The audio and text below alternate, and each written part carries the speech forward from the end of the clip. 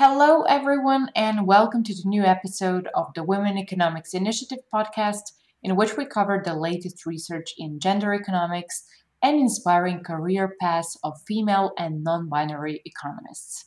I'm Jelena, coordinator of the events team at WE, and your host this season. Today, I'm joined by Nora Strecker, Ad Astra Fellow / Assistant Professor at School of Economics at the University College Dublin. Her research interests focus on public finance, specifically personal income taxation, at the intersection of international trade, welfare economics, and political economy.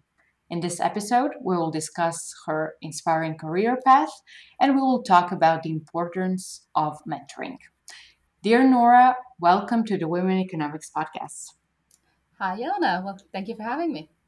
I'm so thrilled to have you as a guest, and there are several reasons for that. Of course, one of the main reasons is I should let our audience know Nora was my mentor at the Women Economics Mentoring Program, and I have really developed a strong connection to Nora. I'm sure you will enjoy this episode as she's really outstanding.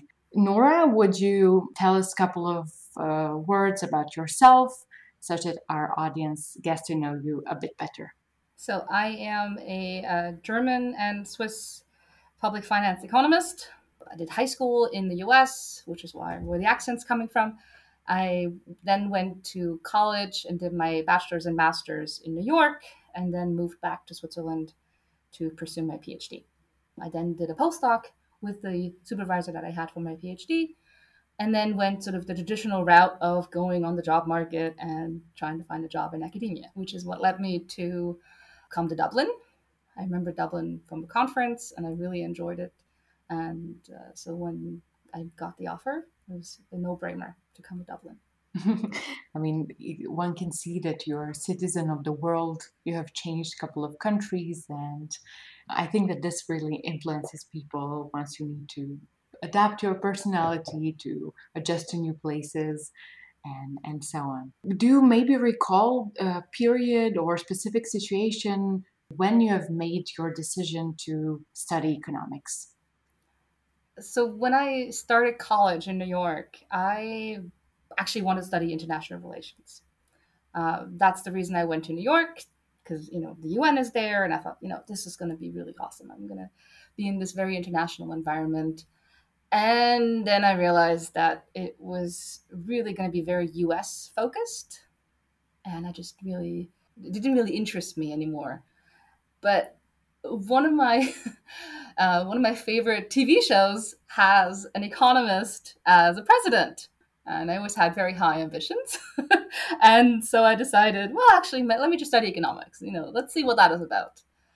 And I'd taken economics in high school for one semester, but it didn't really leave much of an impression. And when I got to college, I knew I needed to major in something, and decided economics was going to be it. So really inspired by a TV show, a story that my mother to this day will not let me live down. But I went to college and realized that all the classes that I took within economics, I've actually found them very difficult. They were never I never had the best grades in economics. They were never the easiest ones on my schedule. And it still, it still pursued me, right? I didn't mind that it was hard. I actually enjoyed it. I enjoyed that it was difficult.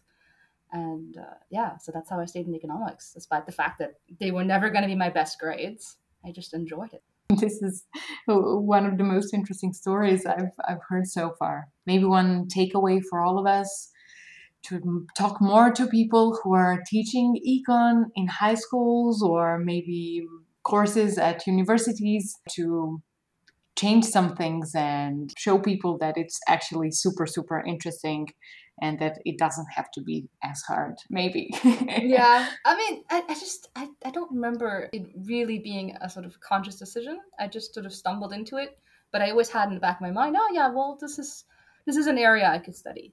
Yeah. And it was close enough to the things that I found interesting in politics and in philosophy that it sort of kept my interest. But I also think that we need to teach students and remember for ourselves that it's not a horrible thing if something is difficult, right? It's not a terrible thing to not have straight A's. It's terrible that this has become the norm, that we expect people to only have straight A's and to have a perfect GPA. But if your passions aren't where you're going to get perfect grades, then that should be okay. Yeah, yeah, absolutely. I completely agree with that one. But now that I learned this about you and that you initially wanted to study something else, then for me would be very natural if you maybe wanted to pursue career outside of academia after you finish your studies or even after your PhD. But there we have seen a shift. And do you remember that moment when you have realized, oh, I would like to stay in academia? Do you remember that moment? And when have you found love for both research and teaching? So I already have a great affinity, or had a great affinity for research when I did my master's. I finished my master's in 2010. So it was the height of sort of financial crises almost everywhere. And it was going to be very difficult to find a job as an economist in the US at the time. And I really didn't want to move back to California. And so I said, well, where else do I have relatives? I had relatives in Switzerland. And so I moved to Switzerland. The crisis didn't really hit Switzerland that badly. So I knew I was going to find something there. Or rather, well, I really just hoped that I would find something there. And when I then got there, I went on interviews in non-academic fields. Right? I interviewed with Ernst& Young. I interviewed with private companies. And nothing was really panning out. And I'd always had this thought in the back of my mind, well, maybe I should try for a PhD. Right? I enjoy research. I enjoy that work. And, maybe that's something I could try. And when the position with my supervisor opened up, it was on taxation, which I'd always enjoyed as a subject. And I just sort of applied on a whim. I didn't know him before. I didn't know ETH other than my dad used to work there years and years ago, but I didn't know anything else. And I didn't have any academics in the family. Right? My father has a PhD in math, but he's not an academic anymore. And so I didn't have a connection to that. But I ended up getting that position, and Jen just loved the work. Even the really sort of boring bits where you have to work your way into the data and collect information and code everything, I found those parts really interesting. And when it then came to deciding whether I would do a postdoc or leave academia, I actually interviewed with other companies. So I interviewed with the tax authority in Switzerland on whether or not I want to switch, and they do research, but it didn't seem as though this would be something where I could do the type of research that I wanted to do. And so I became a postdoc at the same chair where I did my PhD. And then when it came time to decide whether to go on the academic market or to find something else, I interviewed with Ernst & Young again to see if I maybe, sort of find my exit that way. And again, some of the work was interesting and I would have been very happy to do that. But the other part of the work just really didn't seem like something I wanted to pursue. And we mutually decided that this was not going to be the best way forward. And so, I tried to exit academia several times and was unsuccessful each time. And so I ended up staying in academia and then went on the job market. Which is a whole another story, but I really love it. Life has really given you signs that you should stay in academia, and I'm super glad you did, because otherwise I would have never met you. So that's really amazing. I still think it's important to test whether you want to stay. Yeah. Right. That you should, interview with places that do similar things. Right. If you're working on taxation, interview with consulting firms that work on taxation, or interview with non-academic, places that do research on taxation. Absolutely.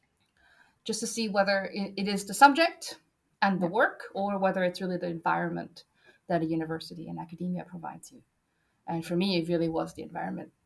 I think one should definitely know her or his options before really making the final decision. And it's equally valuable to know what you dislike. Those are super important lessons. Now that you also have really lots of experience in academia, first as a student and now as a professor, spending those couple of years within the academic circle, do you notice that things are changing for better, especially when it comes to efforts to increase gender parity in academia? Have you noticed some good practices? So, in general, I think the topic has gained more attention. I remember, at the very beginning of my career, you'd still every once in a while hear sort of snide comments about, oh, she only got that job because she's a woman and they needed women in the department. And you hear that much less now. Or maybe the people that would say that don't feel comfortable to say that loud anymore, which is equally good. Yes. But there does seem to be a shift towards making a conscious effort to expand the participation of women in sort of the subject area, and to make an effort to hire a diverse set of candidates.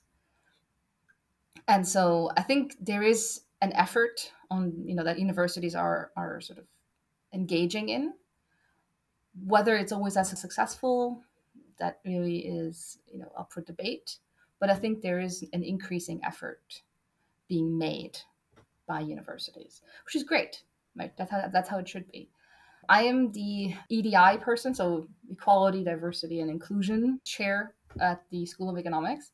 And so for me, it's going to be one of the major tasks for the next couple of years to really make sure that we are expanding the scope for women and for female students at the school. I think there is great strides being made. They could always go further, but I think we're on the right path. Happy to hear that. Happy to hear that because I also share your opinion. And I think that even this podcast is here to further increase awareness and share some good practices for people who are willing to implement those at the places where they're working.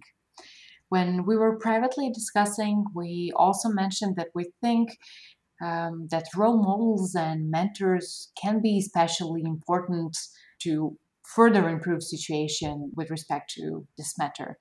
What's your opinion on that in a sense? Is it really that important? And we can then shift our talk and talk really about mentoring in the next couple of minutes. I think it's absolutely important that we have role models for our own path, as well as provide role models for the next generation. I think it's difficult sometimes for people to see what potential they might have if they don't see anyone else doing it, right? It's always harder to plow your own path than to follow somebody else. And some people are great at that. Some people don't need examples, and they'll just go their own way. And other people need those examples. And I think that's fine. And we need to accommodate both of that, right? We can't all be such massive individualists who just will go wherever our destination is, regardless of the environment. We need to provide a better environment for everybody else as well. I think the universities are more aware of that, and they're trying to present better role models and to foster those role models. Along your way, did you have role models or mentors that have especially encouraged you? So I had really great role models within academia as academics.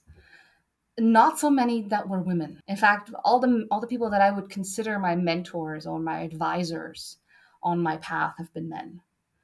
And I don't think that's necessarily bad. I don't think that, a woman should only be advised by other women. I think that's nonsense. I think you can get valuable advice from anyone. But it is the case that I've never had a female mentor. I've never had someone that I would really turn to for, a large sort of life decision and ask them, well, what should I really do? I used to turn to my brother, or I used to turn to my supervisor, or all my letter writers when I was on the market were all men. And I don't know whether that's just because I mainly know men or whether this really is a sign that there isn't uh, the representation that we need. I think it's a bit of both, right? That my field or my environment was more limited when it comes to that. Now, that's not to say that I don't know great women academics. I just didn't have that type of relationship with them where I could go to them for advice, which is the other problem, right? If we don't feel comfortable turning to someone for advice, we're not going to.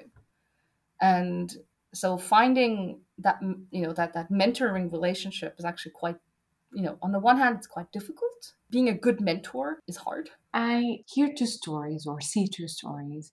One is finding your mentor and your role model in your surrounding. So let's say at your university, at your institution. And the other one is some other people out there to whom you look up to, but then how do you establish or do you even establish relationships with them? So maybe we can talk first about how to find a mentor within your university, and then we can follow up with the next story. So if you have a professor that has taught you or that you've encountered during seminars or during coffee talks and you value their input and you think that they might have good advice to offer, just approach them and say, hey, I'm looking for a more informal advisor, or I'm looking for a co-supervisor for my thesis, or you're really just looking for general help and support. Talk to them, go up to them. I don't think that there are going to be many academics who would say, no, no, no, I don't want to talk to you. And if they were like that, you wouldn't think that their input would be that valuable because they wouldn't have offered any. And so I think being more open to just approaching people to say, hey, I have this big thing that I'm working on, or I have this big question for my future that I'm thinking about, and I'd value your input. I think that's a great opener. Or if just talking to as many people as you can. If you're lucky enough that your department is quite big and you get international speakers or just speakers from other universities that come to your university to talk, set up for a meeting. Talk to them about research. If you think their career trajectory has been impressive and you would love to emulate that, ask them how they got there. Ask them what steps they took and what made them think of doing that, and maybe take that as inspiration for yourself. I actually enjoyed a lot those opportunities. And I have to admit, I was encouraged by you during our mentoring program to talk to people who are visiting us or people who have received some prizes and were giving talks and then we're giving one-to-one meetings. And those talks can be super, super inspiring. Maybe that can be one takeaway for people, not to be shy, because on average I would say that people in academia are really willing to talk, and you should always give it a try. If the answer is no, I mean, that's the worst thing that can happen, but it's not the end of the world. So is that maybe one of the ways one can actually find people who are not from their immediate university? Well, this would be the easiest way, right? If they come to you, if they come to your university, there, and don't feel the need that you have to have a set of questions prepared. Like I remember giving one of those one-on-one talks, and somebody came in with like a list of questions that they wanted to ask me, and I was both impressed and slightly intimidated that they had so many questions that they wanted to ask me. Or don't feel the need that you need to have your paper fully done to show it to them. Some of us actually just want to talk about the weather or talk about what life is like in wherever they are, or just talk about your plans and your research, and a conversation will happen. We're all sort of human beings first, and it's actually quite easy to talk to most academics. Getting over that initial shyness is really important. I'm not saying that you have to change your entire personality, but and if you have an advisor or a mentor that just says, "Oh, okay, this person's coming to your department, fantastic, go make a meeting." The alternative is if you're really looking for a mentor and you don't have a department where people are visiting quite often. I would almost say do what Yelena does because she just sent me a direct message on Twitter the first time we met. If you think maybe that person will be willing to talk to you. Send them a message, send them an email. The alternative would also be signing up for something like the mentorship programs that different associations have now put forward. Women Economics Initiative has one mentorship program. In Ireland, we have a similar association of women economists, and they're also putting together a mentorship program. So I think participating in those is fantastic, especially if you don't have the type of environment where you think you're going to get all that support. The only thing I can say is I really, really fully agree, and I can share my own experience and say that I really enjoyed the mentoring program at WE, that I'm sure that all other mentoring programs that are out there really do have similar impact. If you agree, maybe we can share some of the good practices the two of us had in the last 10 months when I was a mentee and you were my mentor. Because when we were talking to some other people, other mentees and mentors, we realized that okay, maybe we formed this great connection because we have done some things a bit differently. We apparently thought those things were normal and everyone would do them, but apparently it seems that we kind of developed some good practices that I'm definitely going to take away with me, and maybe we can start with some good practices we developed over the last 10 months. So let's think about this way. If you have a particular set of questions or a big question that, is going to come towards you in your life, like what career path should I follow, or, should I stay in academia? If you have those big questions and you just need to talk it out, by all means, just have conversations with your mentor. They'll be willing to give advice and to give you their perspective on and their input on how they've done it. Yelena and I, what we did actually is more sort of we set up like deadlines and to-do lists for each other. I remember one of our first meetings, you told me that you wanted to talk about and sort of use the mentoring sessions as how to prepare yourself and how to plan your the next few years of your life in order to prepare yourself for the job market. And so we kind of broke it down into sort of smaller steps, right? First thing I did is I basically then took my big chunk of to do things and I had to go talk to people in my department and ask them what's important for a job candidate, that if you're what are you looking at when you hire them. And I got a list of things that people that are on our hiring committees think are important, which I then basically brought back to you. And then we broke it down of, okay, one thing that's really important is to talk about planning. When to go to conferences, when to do a semester abroad, for example. If that's something that you really want to do, that needs to be planned so that you're not going abroad in the last semester before you go on the job market and you're suddenly scrambling to get everything ready, because you want to be able to enjoy your semester abroad. You want to be able to make connections without having to struggle to get all your applications out on time. Planning for that at the beginning is actually be really helpful. And the other thing is just stuff like, how to write research statements or how to write, letters, how to set up a website, how to get yourself ready by going and talking to people. And so we sort of talked about all those different steps, all the things that, are relevant as, you sort of make your way through your PhD studies and getting yourself towards the finish line.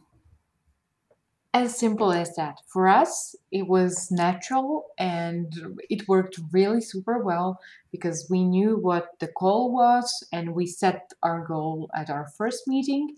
And then, as you said, we created a to do list, and each meeting was devoted to another topic, which I think can be very useful as we never ran out of ideas about what to talk. I mean, of course, we could always chit chat about weather and how do we feel, what's happening in our life, but we also wanted to really still keep it professional and use every meeting to learn something new.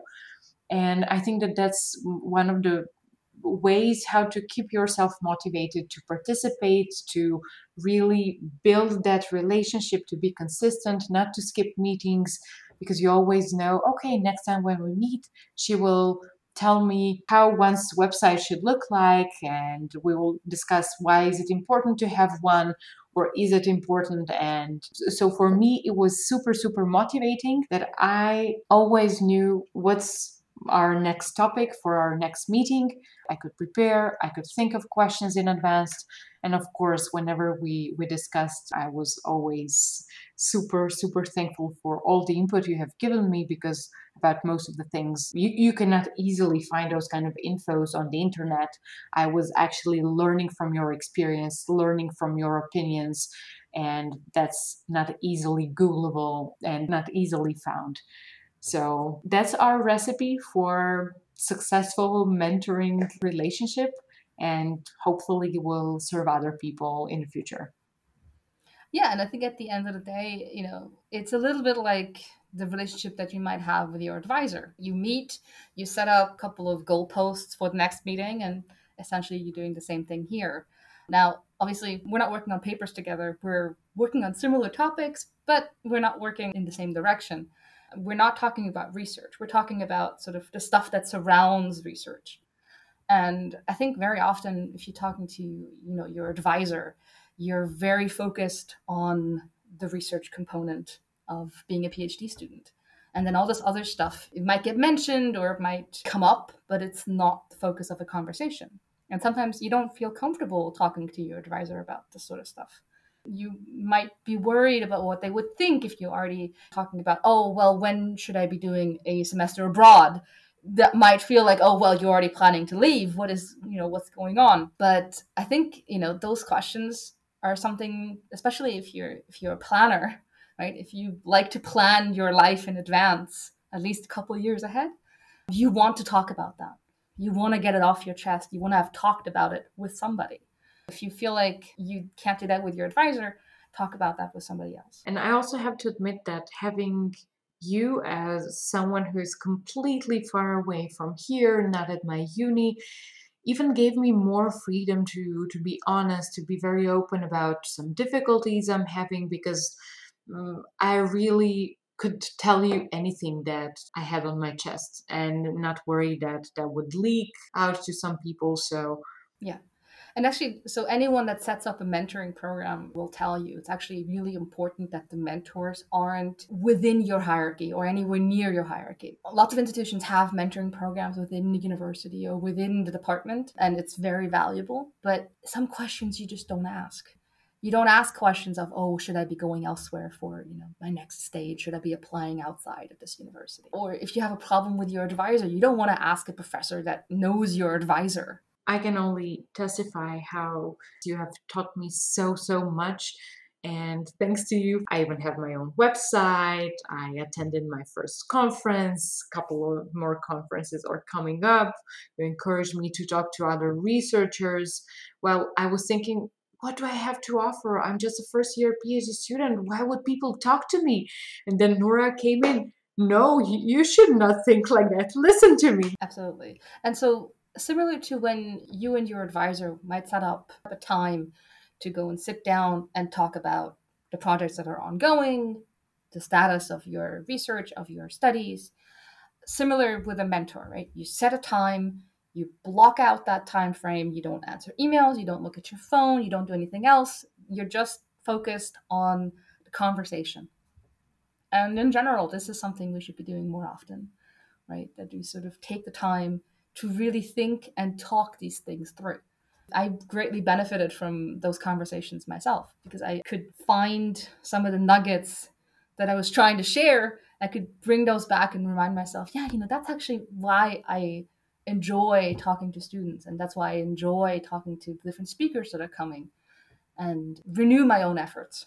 So I can only conclude that it was a really rewarding experience for both of us, and that we will carry it forward in different forms, in different ways. But I know that I will definitely cherish it really for the rest of my life. It might sound cheesy, but it is really like that.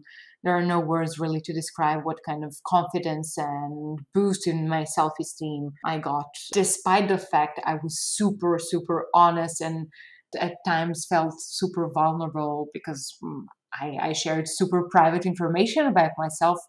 but it was great having someone with whom I can share that. I think that's super rare, and one more reason to be extremely grateful for the opportunity. Maybe to close off our conversation, I like to ask my guests to give us recommendation of a book or a podcast such that our audience gets even one more benefit from the conversation. So I'm one of those people that hoards books, that sort of have piles of books that I have bought to read at some point and I haven't read yet. But I recently started The Six Faces of Globalization: Who Wins, Who Loses, and Why It Matters, written by Anthea Roberts and Nicholas Lamp. And it essentially looks at the different perspectives that different interest groups have on globalization, right? And how these are connected. And so I finally cracked it, started in on it, and so far it's a great read. Awesome. Thanks a lot for your recommendation. And of course, thank you so much for being my guest today. I truly enjoyed conversation with you. Thanks to all for listening to us. And I hope we'll talk to Nora one more time in the future. Absolutely.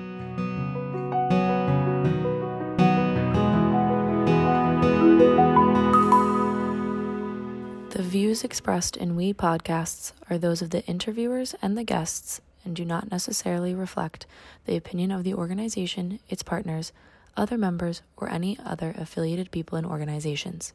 We'd also like to thank Maddie Stevenson for writing and recording our original theme song. For anyone who would like to learn more about the Women in Economics Initiative, please find us online as well as on most social media channels.